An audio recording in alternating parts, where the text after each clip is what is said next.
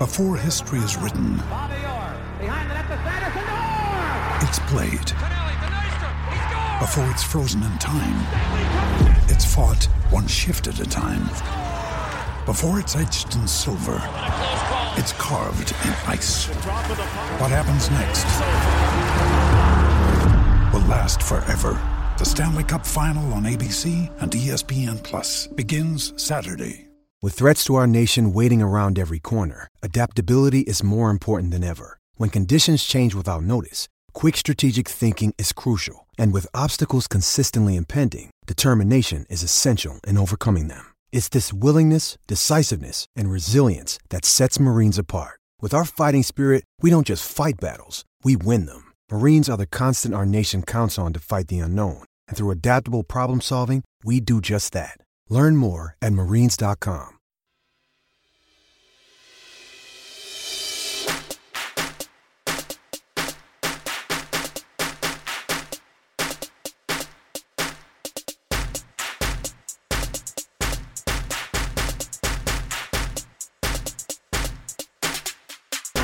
Welcome to the 10-12, the podcast that covers all 10 teams in the Big 12 Conference. I am your host, Philip Slave, and thank you for joining us today. Big day for Kansas. I am recording this at 9:48 Central Time, and as of this moment, Kansas has not announced, and no news has leaked, as to who officially will be named the head coach for KU. Now, everything indicates that this should have been done on Wednesday, that we should have had an answer. Apparently there's a banquet that's being stocked and ready to go. Props to Mike Vernon on Twitter for that little nugget. That's just funny. That is real journalism. That's real journalism right there. Figuring out that there's a banquet being planned and there's nothing on the schedule. Here we go. The two names look, Andy said them. It's the two names we think should be at the top of the list, and it's the two names we know are at the top of the list. It's Jeff Monken of Army and Lance Leipold of Buffalo. I'm sitting here at 9:49 p.m. Central Time on Wednesday night saying, I strongly believe that Jeff Monken will become the next head coach of the Kansas Jayhawks. That's awesome news. And if I'm wrong and it's Lance Leipold, it's still a win. And if you feel strongly one way or another, I understand that. That's fine. Not being emotionally invested in Kansas, I think either one is a win for them. Period. So why is this taking so long to get figured out? Sounds like contract negotiations. Why is Kansas not just getting it done? Because Kansas, surprisingly, is in a position of power. And you say, that sounds ridiculous. New athletic director, trying to get this right, dealing with financial shortfalls. You've got two guys that want the job. Now, I don't think it's a bad deal to say we want to get this contract right. We're not just going to pay you and give you everything you want. That's okay. They want to do this right, and props to Kansas for trying to do so. My guess is that by the time you hear this show, or most of you hear this show, Kansas will have announced who the new head coach is, or somebody will have announced it and it will have leaked. Some national college football, national news individual have said it. If not, Mike Vernon or our good friend Andy Mintz. Someone will have had it out. And I know for sure by Monday, when you hear our next episode, the news will be here and we will be talking about it with Andy. So it's an exciting time. I think both of the options are a win. Not going to be Skip Holtz. That's good. It's not going to be Mike Elko. That's good. It's not going to be anybody else. It's going to be two guys who have had immense success at their programs at various levels. I think either one's going to be a knock it out of the park hire for Kansas. I'm excited for KU. Obviously, this is Thursday. This is today. Today is round one of the draft. Joseph Osai, likely to be called. Tevin Jenkins, likely to be called. Maybe there'll be more. I hope so. Most mock drafts don't have a lot of Big 12 players in the first round this year. There's some that could. You look at mock drafts all day. There's always guys at the back end of the first round that sneak in or get brought in that people just didn't expect, didn't project. Seattle, I think, has a draft pick, which means something crazy will happen. Did I say? Parker's going to kill me because I can't say Trevon's name properly. Safety from TCU. Seen him in first round mocks. Not going to be a lot of Big 12, but there will be some Big 12 players' names called tonight. I am excited. I'm excited to watch. I'm excited to see what nonsense San Francisco does at number 3. As a Niners and Chiefs fan, I am pumped. As someone who plays Dynasty Fantasy Football, I am pumped. It's going to be a fun night. It's going to be a fun weekend. Draft is always fun. Draft is a lot of fun. I'm hoping the Big 12 has a good showing. They need it. Folks, I'll say this. Lots of things go into recruiting. Budget, athletic department budget, how much you can spend, your design team, how big a staff you have, how often you can interact with them, the things that you can offer on campuses. All those things matter. Yes, the size of the wad of cash inside the McDonald's bag matters too. I'm half joking. But the number one thing that matters is how many guys you put in the NFL and how many guys you put in round one. These top players all want to go play with each other. They go to the 7-on-7s. They go to the camps. They have 5-star group texts that they're all in, 4-star group texts that they're all in. They're talking to each other. They want to play together. They want to go where you put in players in the first round. And you got a chicken and the egg situation. What comes first, putting players in the first round or getting a whole bunch of 4 and 5 stars so you have a bunch of players to put in the first round? It's a numbers game. Hopefully, we see some first rounders in the Big 12. Hopefully that pays off for those teams, Texas, Oklahoma State, TCU, whoever else can land a first rounder tonight in the NFL draft. It would be good for the Big 12. And if those teams can leverage that opportunity to bring in more players and get more first rounders, that would be a good thing. So I'm excited for the draft tonight. I'm excited for our 2 interviews today. 2 interviews. I can't believe I started the show and didn't tease those. I was ready to talk Kansas football. I talked about it a lot lately, which is a weird thing. We've talked about Kansas football more in the offseason than we ever did during the season. So what happens when you fire your coach and your athletic director? This is what happens. So today, 2 fantastic guests. Riley Gates, 24/7 Sports, going to join us. We are taking a way too early look at week 1 in the Big 12. Talking about 5 interesting matchups. We're going to talk about the Big 12 team first. What are expectations for those 5 teams in week 1? And then we're going to discuss the opponent, because Riley doesn't necessarily know who the opponent is in week 1. How does that affect our view on week 1 for those teams? And then an interesting stat that I looked at when I went digging around. In 2019, the Big 12 went 10-0 in non-conference in week 1. From 2013 to 2020, they lost an average of 3 games in week 1. 2015, they lost 2. 2013, 14, 16, 17, 18, and 2020, in week 1, they lost 3 games. So, taking that, extrapolating that forward, saying that might be what happens again this year, what 3 games does Riley think the Big 12 is most likely to lose in week 1? I will write my opinion down on a little article for the LGG. You can go check that out at thelgg.com. I advise you go do so. Good stuff there. After Riley, Connor Hitchcock from Homefield Apparel joining us. We're going to talk about Big News Saturday Season 2. The Big 12 has 4 teams featured on Homefield Apparel. Texas Tech, Baylor, Iowa State, and Oklahoma State. If your school is not currently one of the schools with the most comfortable and awesome vintage college sports apparel on Homefield Apparel, you will want to listen to the show today. You will want to listen to that interview. Now, I'm going to warn you right now.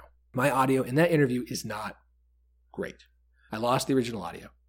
It is lost to the ether. It is gone forever. So I had to use the backup audio. It's not great. But it's a really good interview. Connor is awesome. So I would advise you to stick around and listen.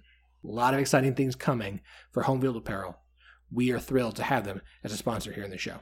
Just to remind you, promo code 1012, TEN12, gets you 20% off your first order at Homefield Apparel. So if you haven't bought anything there yet, if you're still waiting, just keep that in mind. 20% off. That's a lot of people with promo codes. A lot of 15% off your first order.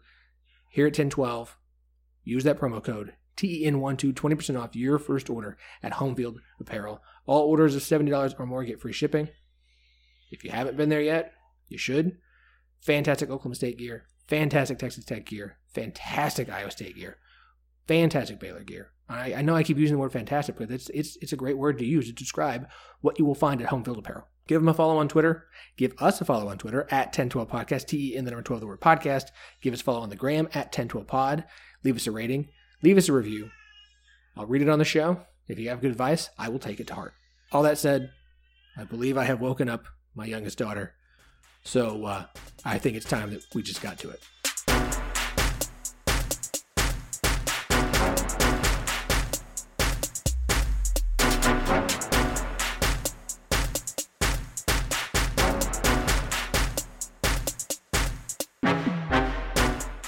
Spring football is, for the most part, done. Yes, Kansas has their spring game this weekend. or spring scrimmage or whatever it is they're doing.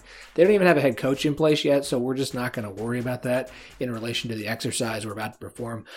So I feel like it's a good time to take a way too early look at week 1 for the Big 12. So I'm very excited to have our good friend Riley Gates of 24/7 Sports back with us today. Riley, welcome back to the show, man. Yeah, it's good to be here. Been a little bit, but excited. It's kind of that time of year, where basketball's done and spring football, like you said, winding down, and so you're just kind of like waiting in the middle, waiting for football season already. But yeah, I'm excited already for sure. Yeah, look, I mean, I enjoy college baseball. College softball is a lot of fun, but what moves the needle is football. And so we're at the point in the year where it's time for off-season content. So everybody gets your random rankings and things of that nature together. Or in this case, way too early look at things that we really shouldn't be looking this far ahead at. But what else are we going to do on a podcast about Big 12 sports in the end of April? So looking at this, the idea today is just to kind of look ahead and make some way too early predictions and some thoughts on the season from the standpoint of week 1, which would be September 4th. We've still got, obviously, quite a few months to go. Riley, I don't know how acquainted you are with the week 1 schedule. So I think this might be a little bit of fun. But I want to kind of steal an exercise that another podcast did. I believe it was Split Zone Duo, if I remember correctly. But they did it more college football. We're going to do it mostly just Big 12 here. So I'm going to read you some Big 12 team names. And without knowing their opponent, I want you to kind of tell me how you feel about them going into this 2021 season, how you think they might be able to start out their season. And then we'll talk about the opponents and kind of see if you still feel that way. Does that sound good? Yeah, for sure. Okay. Well, let's start with the team that is nearest and dearest to your heart. Now, I know you're going to know who this opponent is because obviously, but Kansas State heading into 2021, this is a team that, they've really, I want to say outperformed, but they really maximized everything in year 1 of Chris Kleiman 2 years ago. 2020 had a weird start, losing Arkansas State, got on a roll there, beating Oklahoma. Injuries kind of derailed the rest of the season. Now you head into 2021. It feels like they're still in that transition phase. Got a lot of guys to replace. There are some guys who come back that are big. The offensive line should have a big step forward from last year. Looking at Kansas State going into week 1, and I know you know who the opponent is, but let's set it aside. What do you think are our expectations for KSU in that first week this year? I think, honestly, it sounds kind of weird, but I think they need to show, or your people are expecting them to look like, hey, we have not dropped the ball in terms of where we were expecting K-State to be last year. Obviously K-State came off the 8-win season in 2019, and obviously started very hot, 4-0, 5-0, forgetting off the top of my head what they started. But you lose Skylar Thompson to injury, and obviously everything just goes up in flames, and it's really tough to kind of establish yourself there. So I think if you're a K-State fan, or if you're looking at K-State, the expectation should be, where were we when Skylar Thompson got hurt? And can we get right back? We should be able to pick up right back there, I would say. Skylar Thompson has been in school for 5-6 years now, and he's going to be coming off, obviously, a tough injury. But I think his experience is going to put him at the top. I mean, I think just having a guy who's been there that many years, has that many reps, I think that puts Casey in a good shape. The only concern you would have, though, I would say, is your defense. K-State's defense did not look great at times at the end of the season, and lost Wyatt Hubert, probably, their top defensive players. So I would say K-State fans can be cautiously optimistic. I think that first game says a lot about what's going to happen, though, because, I just think I think it's going to say a lot about the season in terms of where they get the ball rolling, because I think their non-conference schedule is, I don't want to say really difficult, but I do think it's kind of going to challenge them. And so if they can look good out of the gates, that'd be good. So Kansas State opening the season against Stanford, that game getting moved to a neutral site. Stanford coming off of a 4-2 year, but it was a tenuous 4-2. Their 4 wins, they beat UCLA by 1, Oregon State by 3, Cal by just 1 point, Washington by 5. So it's not like it was, 4 marquee wins, and the season for the Pac-12 being the weirdest of all of them. Stanford has kind of leveled off in recent years. So it's not the Stanford of the Jim Harbaugh days anymore, let's be honest. But it's still a named opponent and a big opportunity for Kansas State. So realistically, look at this week 1 matchup for K-State. Is this a game you go into saying Kansas State just needs to and should win this game? Or do you believe this is a legitimate challenge for the Wildcats? I certainly don't think they'll cakewalk through it by any means, just because it's, a Power 5 team. I think they can get, I think Stanford, while they're not the top team in the Pac-12, I think they have talent. But I expect K-State to win that game for the exact reason I just said. K-State has all this experience with Skylar Thompson under center, and Stanford's losing Davis Mills, so they're not going to have him back under center. They won't have Walker Little, one of the best offensive tackles in college football. Obviously opted out in 2020, so we didn't get to see him, but he won't be back. I think Stanford lost significantly more pieces than K-State did. I think K-State will have the home field advantage because I think fans will make that drive down to AT&T Stadium. I think they'll pack that place. I think the seating restrictions will be probably all lifted by then, if not almost all lifted. So I give K-State the edge in that game. I would expect them to win. And I'll say this, honestly, if they don't win that game, I think you're looking at a really tough season, because then, you've already got one blemish on your season record, and they do not have an easy start to Big 12 play whatsoever. No, they do not. All right, let's move along in the Big 12 here. West Virginia. This is a program that's continued to kind of be on the rise. Neil Brown is building something there. They lost some key pieces on what was arguably a really, really good defense. The issue for me has been offense. I'm not sure what to expect from West Virginia in the quarterback position this year because I'm just not big on Daggy. What do you think are realistic expectations for West Virginia in week 1? Yeah, I mean, you mentioned it right there. I think Tony Fields, the loss of Tony Fields is really, really big for West Virginia. I think he was kind of one of their, staple pieces of the defense. But I think that the expectation should be, hey, we're a top half of the Big 12 team. I think that's where their bar should be. I think that with a returning quarterback, I'm in the same boat as you. First off, that I haven't seen enough consistency out of the quarterback position to feel comfortable about what they've got going there. But I think there's a lot to be said about returning experience, and that's what they have at quarterback. I got to say, Neil Brown's been very impressive.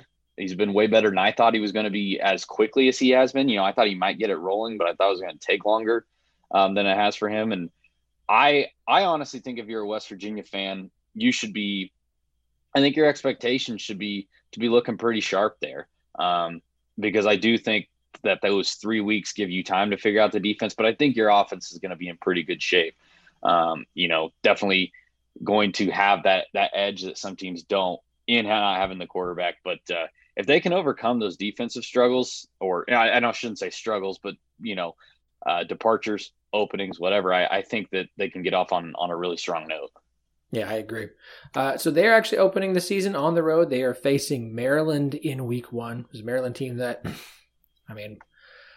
I guess you could say they're on the rise. Certainly on the recruiting standpoint, they are a team that continues to recruit well, or has been recruiting well since, I can't even think of their head coach's name. It came over from Alabama.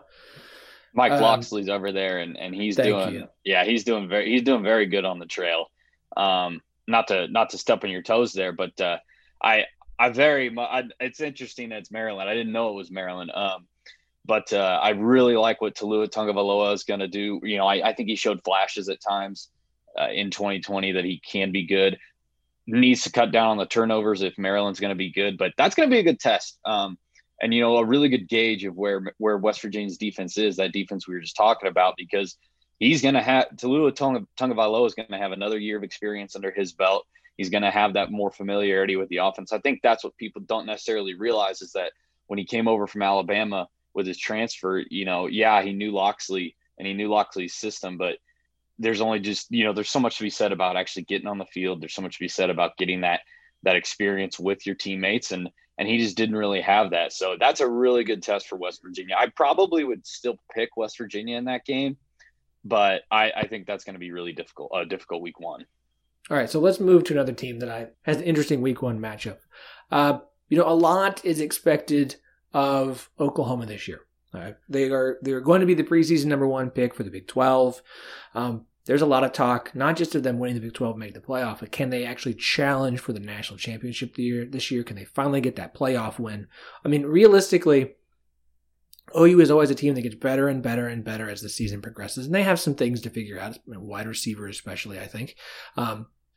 Can the defense start making the steps forward, really start showing the large steps forward in year 3 for Alex Grinch to push them up to that next level and enjoy that, closer to that upper tier of college football? I mean, what do you want to see from week 1 from Oklahoma to make you feel like they've continued to make progress from their really strong end of the season in 2020? I would say I'd like to really see a well-structured offense, I think.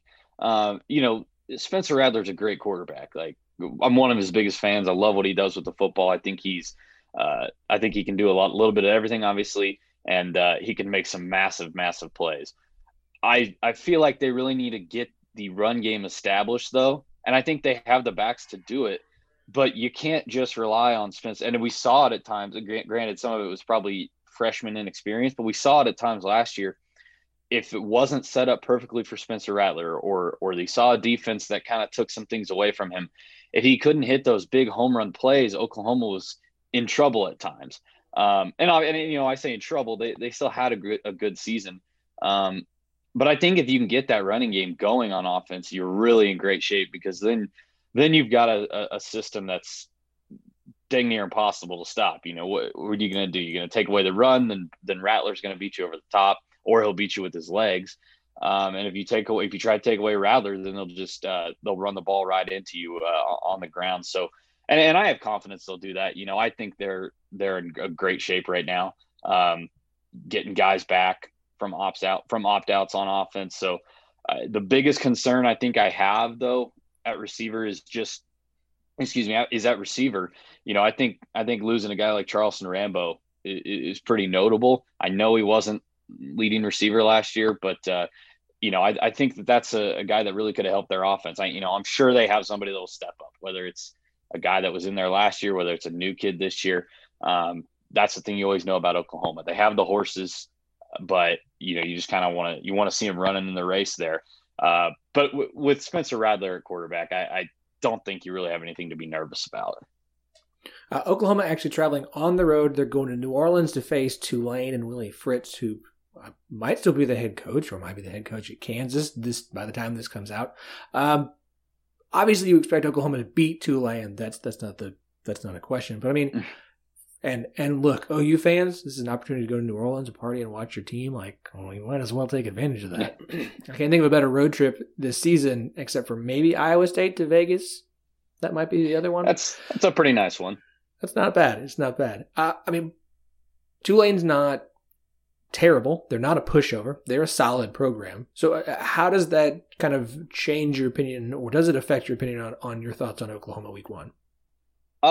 It doesn't really change all that much. I don't think they'll really get pushed all that much, but I think it's nice to have Tulane and not, I can't, whoever you want to put in there. I guess they played Missouri State last year to open the season. It's better to have Tulane than to have a Missouri State in week 1, I think, because it's a game you're not going to lose. It's a game that you're probably not going to have too much trouble with.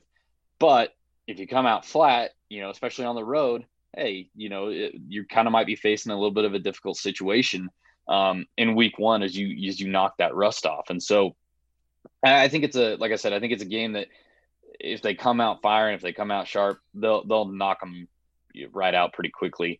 Especially if now, Willie Fritz hasn't really been as strongly mentioned with the KU job as I thought he was going to be. He's been there and people keep mentioning him, but then it just seems like he keeps kind of trailing off every time they have an opening. So he'll probably be there, but especially if he does end up leaving for the KU job, then Tulane's probably going to be in a rough situation. But I wouldn't expect Oklahoma to struggle with that week 1 game.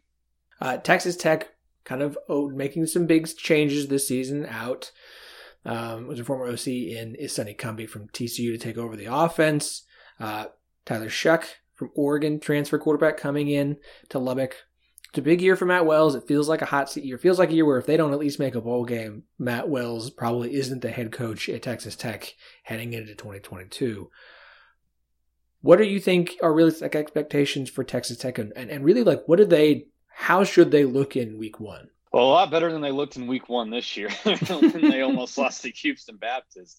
If they have another one of those games, I mean, Matt Wells might not make it to the end of the season. I am really alarmed, I think, about the fact that Matt Wells there was a lot of chatter about him losing his job this offseason and possibly being just a 2-year guy.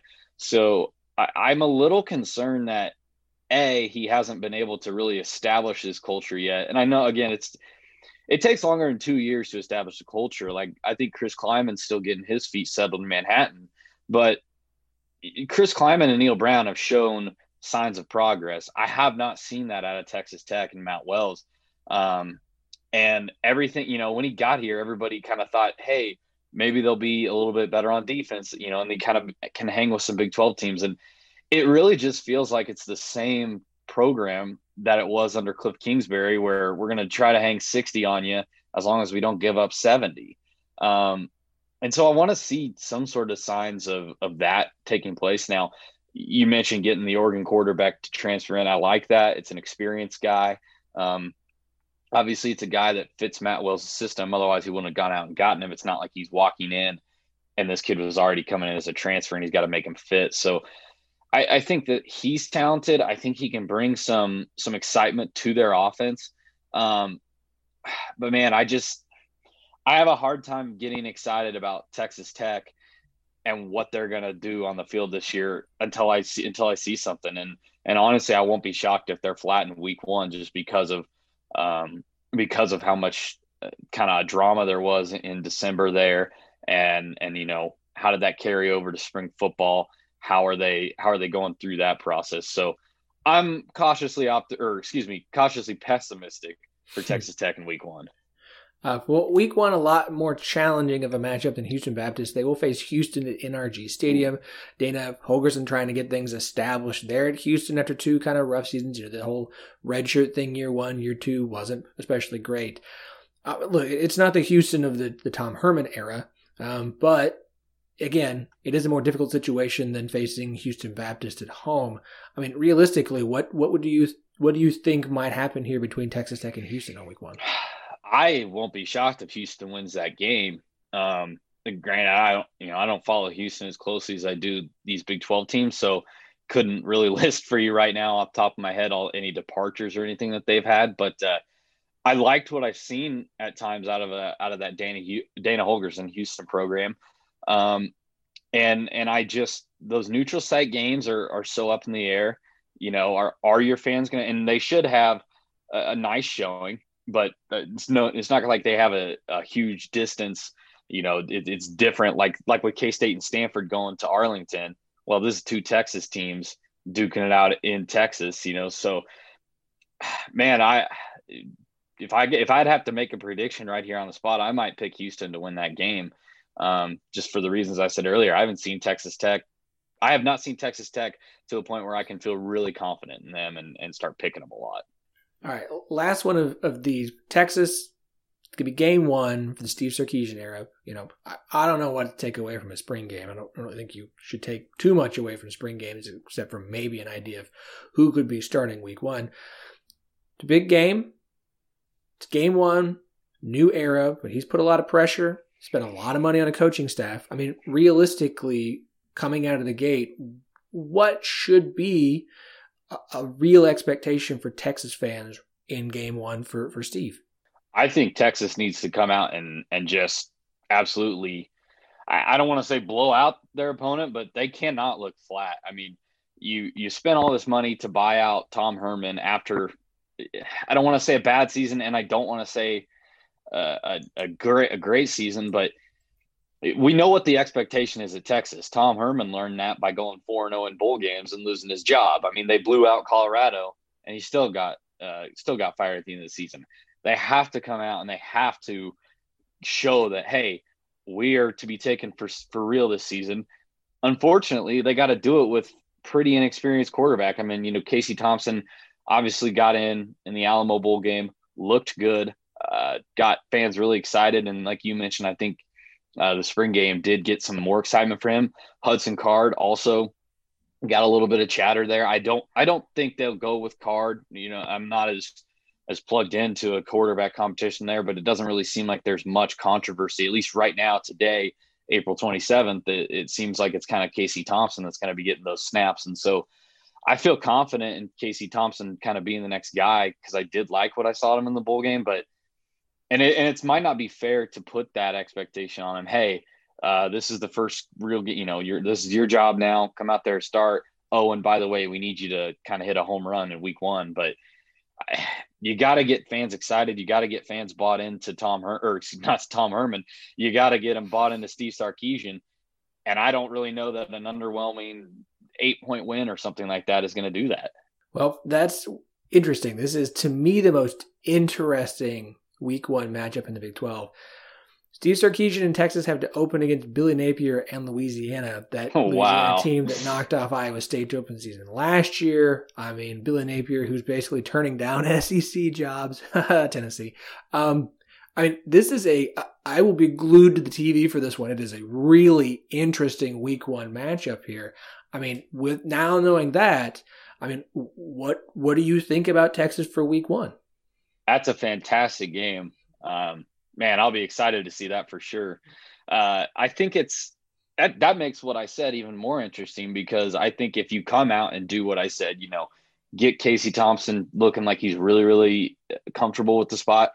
If you somehow win by, let's say, 2 touchdowns, man, fans are going to be excited, because that's not a Louisiana program that is, you're wiping the floor with necessarily. It's a good program. They're on the rise. Billy Napier's doing a really good job. So, man, I think you could really take advantage, and you'd probably shoot up in the polls. I mean, Texas is probably going to be ranked 20th to start the year anyways, like they always are. You'd go from 20 to probably number 8 after a win like that. Man, if they don't blow them out, though, if they kind of do struggle, I think that now knowing it's Louisiana, I think that it's not going to change what the fans think. I mean, if they win a hard-fought 8-point game against Louisiana, fans aren't going to be happy that it was that close against Louisiana.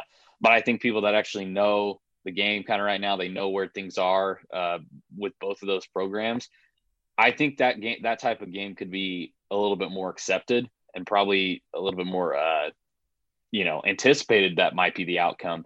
But yeah, man, that is a great opportunity for Steve Sarkisian to say, I'm here, let's do this. Yeah, it's an interesting and unique week 1 measuring stick for Texas. Okay, so there's 5 other games. Baylor will open the season at Texas State. Oklahoma State will open by hosting Missouri State. Iowa State will host Northern Iowa. Kansas will host South Dakota. And TCU will host Duquesne. We've got 4 of those lovely FCS matchups. Looking at the full slate of games for week 1, going back all the way to 2013. The Big 12 started 10-0 in 2019, which was awesome. Very unique, because otherwise, from 2013 through last year, the Big 12 has typically lost 3 games in week 1 to open the season. So looking at the slate of games that we have here, if I asked you to pick 3 games that the Big 12 is going to lose, which 3 would you pick? Man, that's a great question. I would pick Texas Tech and Houston. I think I would have to pick Maryland and West Virginia. And, man, here's the thing. I really want to pick that Iowa State Northern Iowa game. And in any other year I would. But returning, 20 of 22 players, I think, from last year's starting offense and defense, I just can't necessarily pick against Iowa State. It would come down to either Stanford K-State or Texas Louisiana.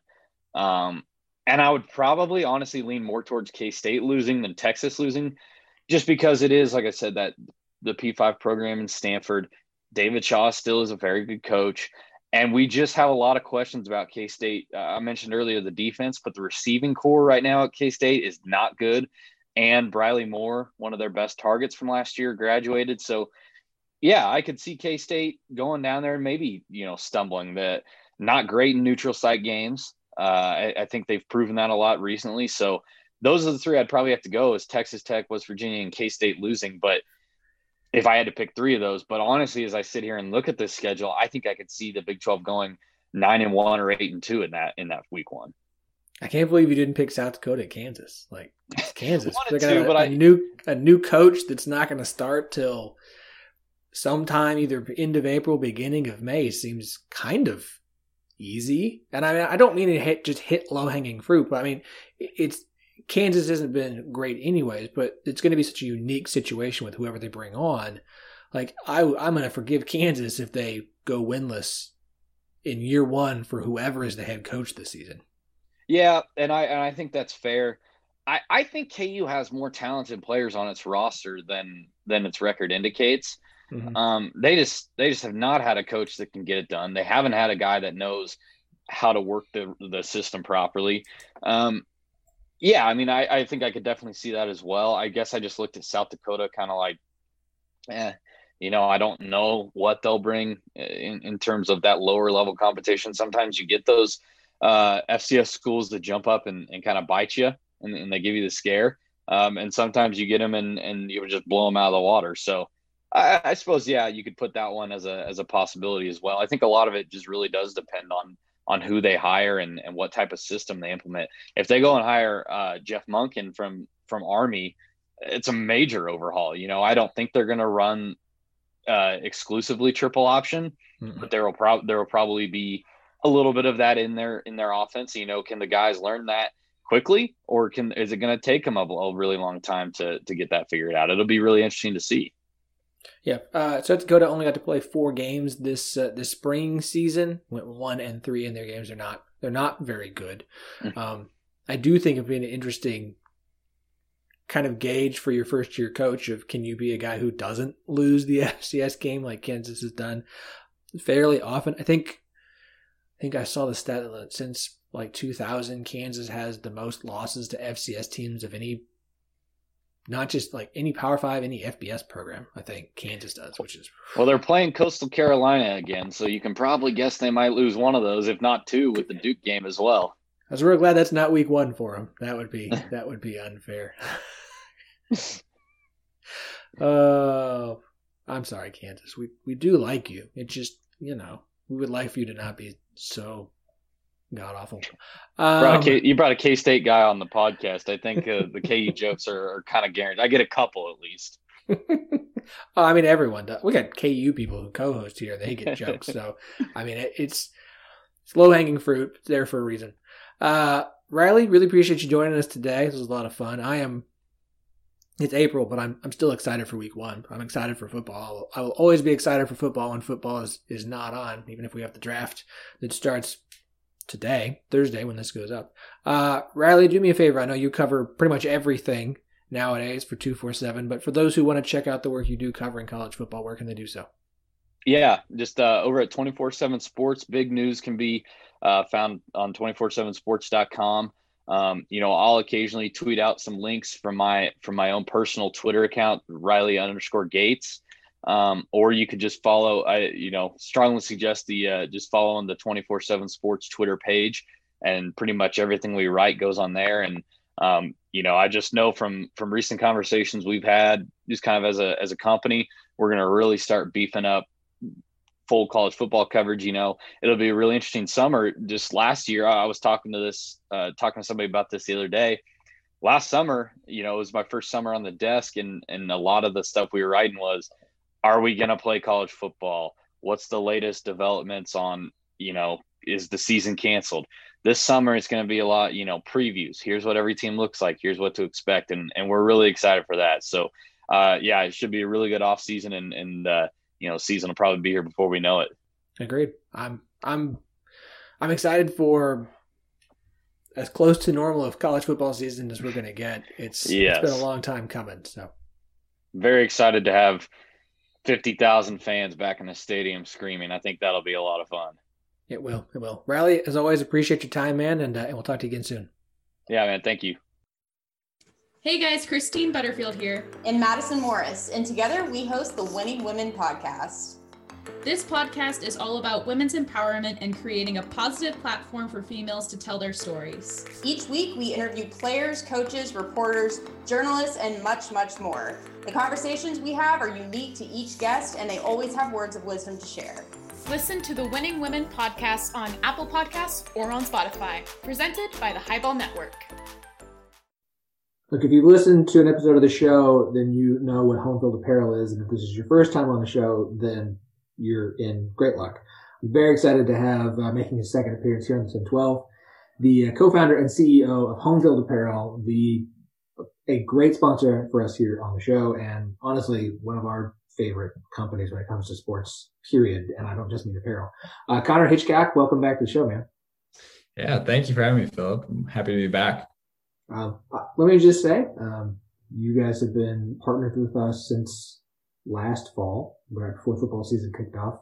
We had you on the show then, and I love having you guys here. I love the relationship that we built, and it's really fun to continue to have the opportunity to promote something that we think is just really, really cool. I mean, with the lines of like the most comfortable, most well-researched, most awesome vintage college sports apparel. I mean, it sounds very advertising, but man, it's so true. Like I don't know any sports fan that I talk with on a regular basis who's not either like psyched that their school is on Homefield Apparel, or is it like, oh man, I just want my school to be on there too. Well, yeah, thank you. I appreciate that. I mean, what we try to do when we find people to partner with, like 1012, are just people where it makes sense, where it doesn't really feel like an advertisement. I mean, everything will always be an advertisement, right? But yeah, that we do, like, we're not that naive, but yeah, you know, it makes a lot of sense with people who are really passionate about their schools or beyond their own schools, right? And we just try to deliver a quality product, and so we just really care about it in the same way that the people who listen to this podcast very much so care about their school or the Big 12 at large. So yeah, that's it makes a lot of sense, certainly. So pumped to have you here today. A couple things I want to talk about, obviously. Big New Saturday, season 1 last year, kind of started during COVID shutdown and the pandemic. And it really grew into this crazy and wild and amazing thing. And we loved the rankings each week that were coming out, and watching, Pitt fans versus Michigan State fans versus Auburn fans versus Michigan fans buying up Slippery Rock just to make Michigan State fans mad, which was awesome. Yeah. And so now you guys are gearing up for Big New Saturday season 2. So for everybody who doesn't understand what this means, this is every Saturday for a period of time. You guys will release a new school on that Saturday. A lot of teasing. Really good promotional stuff. You really get fan bases excited about their school coming out. Looking at this year, and I know obviously don't give away anything you can't, but what do you think kind of differentiates season 2 from season 1 this year? Yes. So for Big New Saturday season 2, we are trying out this strategy called planning in advance. We started out Big New Saturday season 1. It just snowballed, frankly. We started with launching Tulane in Hawaii, which still are 2 of my favorite launches we've ever done. And it became such a social media, at least Twitter, firestorm with sales to back it up, that larger institutions, bigger brands, more national brands really wanted to be a part of it. And so we had our plans initially, launching Tulane, launching Hawaii, launching Pitt was a bigger brand. They were one of the first ones on board. But then all of a sudden you have Michigan and Alabama saying they want to be a part of it. And we have to throw together designs sometimes 3 or 4 days in advance, and finding places to partner with sometimes 3 or 4 days in advance to really push it out. It was like running a marathon at a sprinting pace for 4 months. I mean, we ran it from July through November, and then 2 weeks later it was Black Friday, which ruined us in a good way. But this time around, we've known since about January which schools we are going to have a Big New Saturday, 5 months in advance. And we are not adding weeks. We are not changing up our schools. We've had designs for months. We've had partnerships in place for months. So I would say this time around, maybe the things you don't see, I liken to what we did season 1 to like a duck swimming on the water, where they look very calm above the surface, and beneath the surface, they're furiously kicking their legs. That was season 1. Season 2, we have more in advance, but it's somebody kept trying to say it on Twitter in like Fast and Furious terms, like too big, too new, too Saturday. Like we're going big for it. There's some pretty big schools that are involved. A couple of them Big 12 schools. There are some mid-majors, like we always have, of course. That's our bread and butter. The unique designs, regardless of the size of the school, though. We'll have the subscription service back, which we did last year, which amazingly hundreds of people signed up to get a different shirt a week from a different school that we sent out. And it's gonna be a lot of fun. I mean, on the promotion side, we're gonna be able to do a lot more now too. We have a bigger team. When we started Big New Saturday last year, there were 5 people a part of our team. Now there are 20 plus. So it's we're able to do more on the promotion side. Certainly, we're able to really dig deep on the research side because our design team is even bigger now. So we're really, really looking forward to this. So you mentioned the design team and the research. Oklahoma State fan here obviously was pumped when you guys added Oklahoma State to the lineup, and you guys did a great job. I know that there was an OSU alum, a fan by the name of Doug Shiver, who kind of worked with you guys and threw a lot of stuff at you, and did like to bring up the Insight Bowl on a regular basis because you, as avid Indiana fans. And as Oklahoma State that's the last time we faced off, and I think anything, which was crazy and hilarious.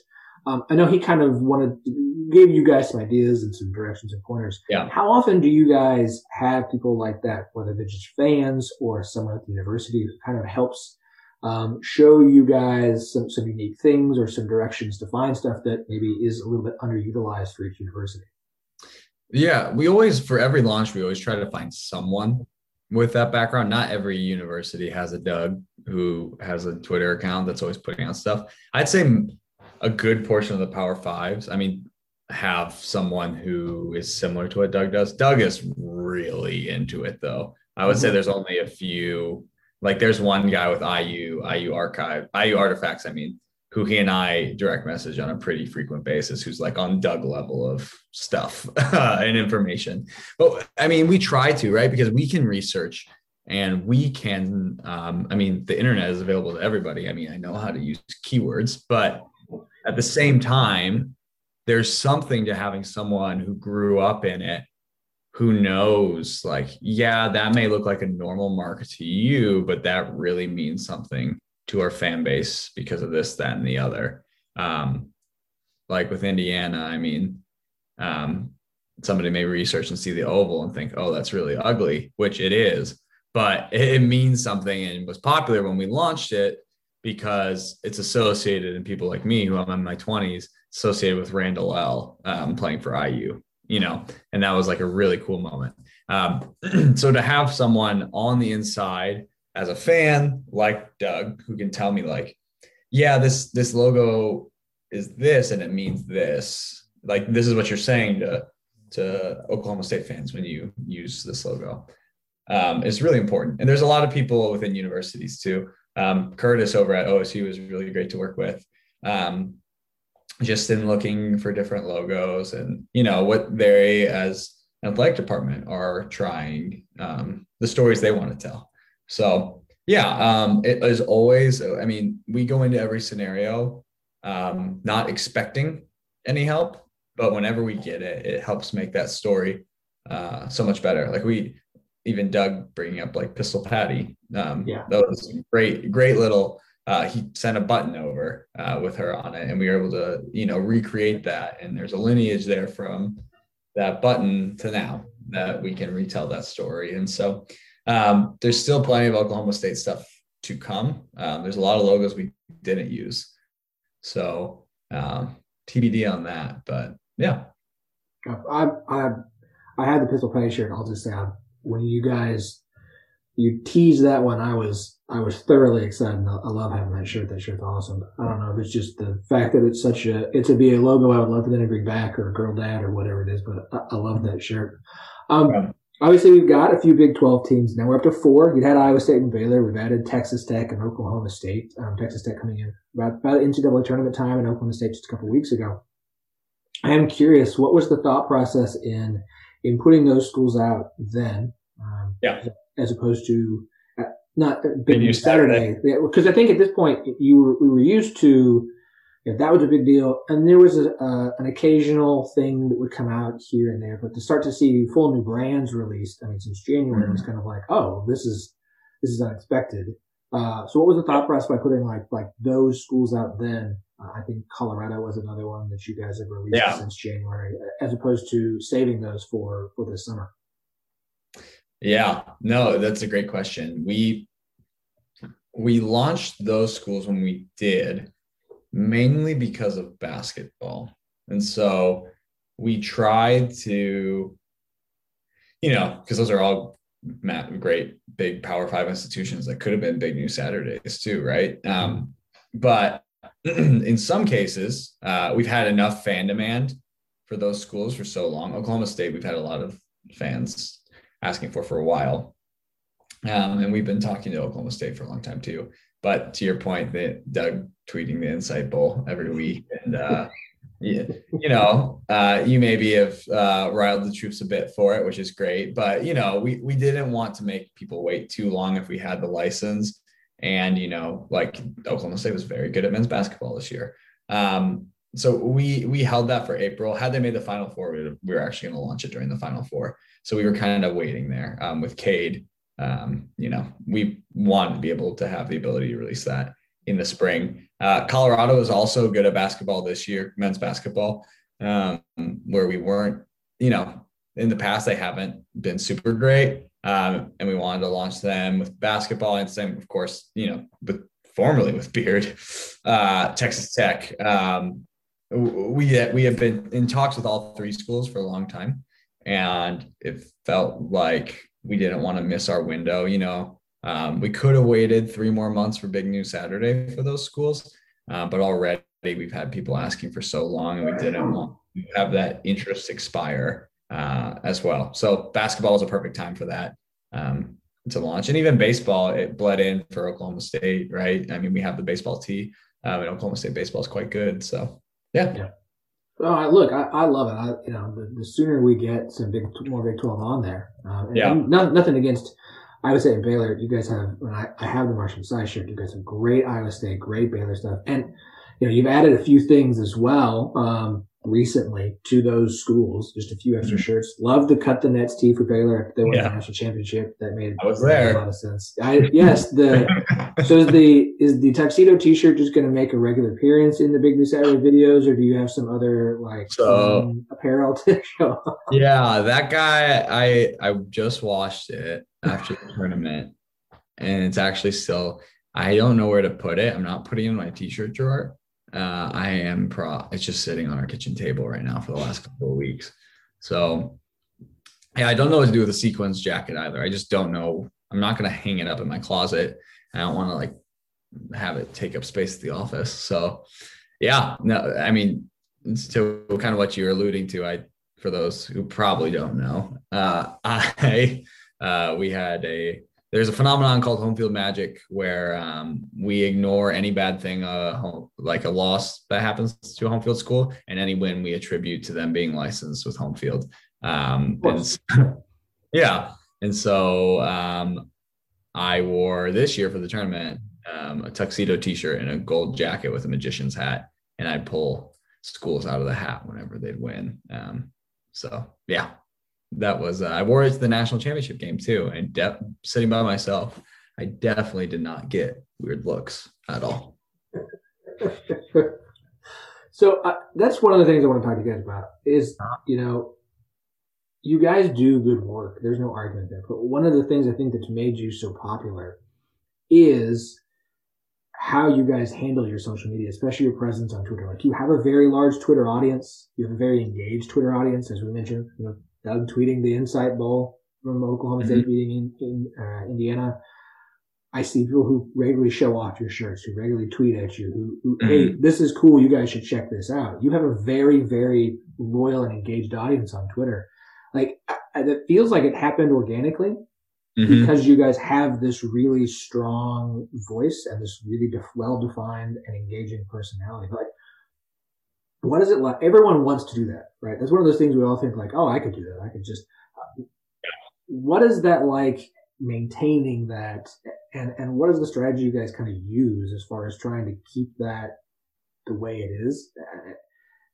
I know it's one of those things. It's like, please explain to me how to do magic. But like, how does that work for you guys? Yes. So, there's so many directions I could go with that. One, I will say it's not very planned, which is, I think part of why it works, because it doesn't feel like, at least in my opinion, I mean, I'm the one tweeting. I'm not the one who's observing, but it doesn't feel like a brand is just scheming to get your money. Our belief has been that, we have a quality product. Like, once you buy it, I mean, we have really high repeat purchase rates. There's no doubt in my mind that once you buy it, you'll buy again. Like, unless we screw up your order, which is possible. And so for me, viewing the social media as a tool to attract people to the brand, the product sells itself, but we have to get some people in the door somehow, and we could tweet out cool images and like that. I mean, that does work. If it's just cool, people will reshare it, which we do. But I mean, the Twitter works because we think as a company, the people who work with us and the attitude we have toward t-shirts, which is like, we love what we do, but we're not saving the world. It's literally one of our core values. We think that attitude is attractive. And so if we earnestly share who we are and also don't take ourselves seriously and have fun, like, that's what social media is about.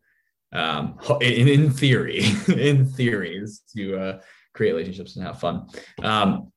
So we've gotten, in growing our audience, we've gotten lucky, though. Not lucky. I mean, we've been strategic with it, where we will find places to partner who have similar attitudes, right? Like a 10-12. And you have an audience of people who are attracted to that. And when we partner with places that have an audience that would like something that we do, the head of that audience and community, whether it be a podcast host or a blogger, it's like they speak to that group on our behalf and say like, hey, they're cool, right? And so that we get a really similar audience who's introduced to us, and they just become engaged with what we do. And so sometimes we do go a little niche, and it's, sometimes we have to break out of the same model, and that requires a little bit of planning, because if I constantly treat it like a stream of consciousness, then I'll always just be like reverting back to quips about Indiana football. But it's also who we are. And it's been fun now too. We have different members of our team who are on Twitter as well. And like, you can tweet school requests at our licensing guy, Tom, director of partnerships, but it has been a community, and we've grown that because when we launch a new school, we join other communities. There is more that we can certainly leverage, especially across other social media channels. But our belief has been to do one thing really well and then expand from there and do a couple other things well, and then expand and expand and expand. And so we've done the core of Twitter well, and now we're looking to expand that audience and maybe not tell the same 3 quips about Indiana football. I mean, everybody enjoy. I think you have done more for Indiana football than Indiana football has. So, Not that. No. I will not take that away from them. We are merely a messenger. They are beautiful souls. And Tom Allen is our Moses. So I'm going to put you on the spot to wrap this up real quick. As I mentioned, of course, there are 4 Big 12 schools, and as you teased, there are more Big 12 schools coming. Yeah. I'm very excited about. Which Big 12 line that you guys currently have is your favorite? Oh, man. I'm just going to make all the other fan bases not like you. That's how it's. So I'm always biased toward the thing we just launched. I'm honestly going to have to say Oklahoma State, which sounds like I'm playing to the crowd here, but at least to you. But I mean, it's just really clean. And I always like when we have different colors involved. And orange is different than most of our collections. Like the Oklahoma State baseball tee with the cowboy script on it, I really, really, really like. So I'm going to say Oklahoma State, although I love them all. I mean, we've had Iowa State and Baylor for so long. They were some of our first Power 5 schools that maybe it's just, it's not like new, fresh in my eyes compared to the other two, which, I mean, I think they're really good collections. We don't even have access to most Baylor benchmarks right now too. So we're working on it. I will say I did really like our tortilla toss shirt for Texas Tech. That is a great shirt. Our designers draw a tortilla with wings on it. And maybe one of my more favorite ones of all these collections. But yeah, I will say Oklahoma State. If I were to pick one to wear off the shelf, I think I'd pick Oklahoma State. Very cool. Okay, you heard it here. Homefield Apparel is fans of Oklahoma State and Indiana and nobody else. That's what gets to think with. Connor, appreciate your time, man. Very excited for Big News Saturday. That starts in June. Before then, you've got a few weeks of new releases for schools you already have. New shirts, new apparel for a few schools.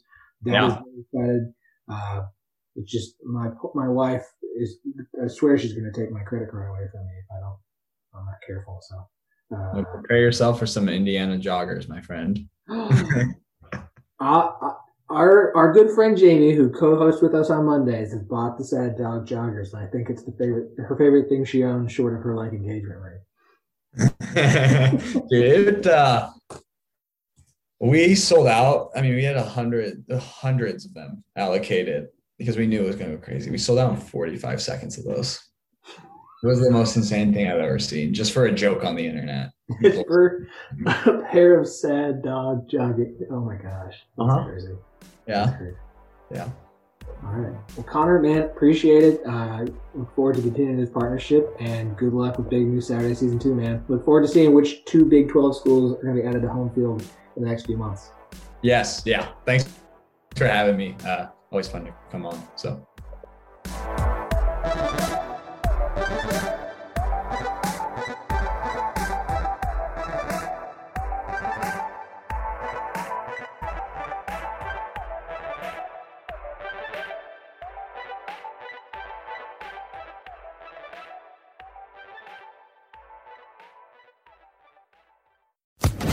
Social Podcast Network.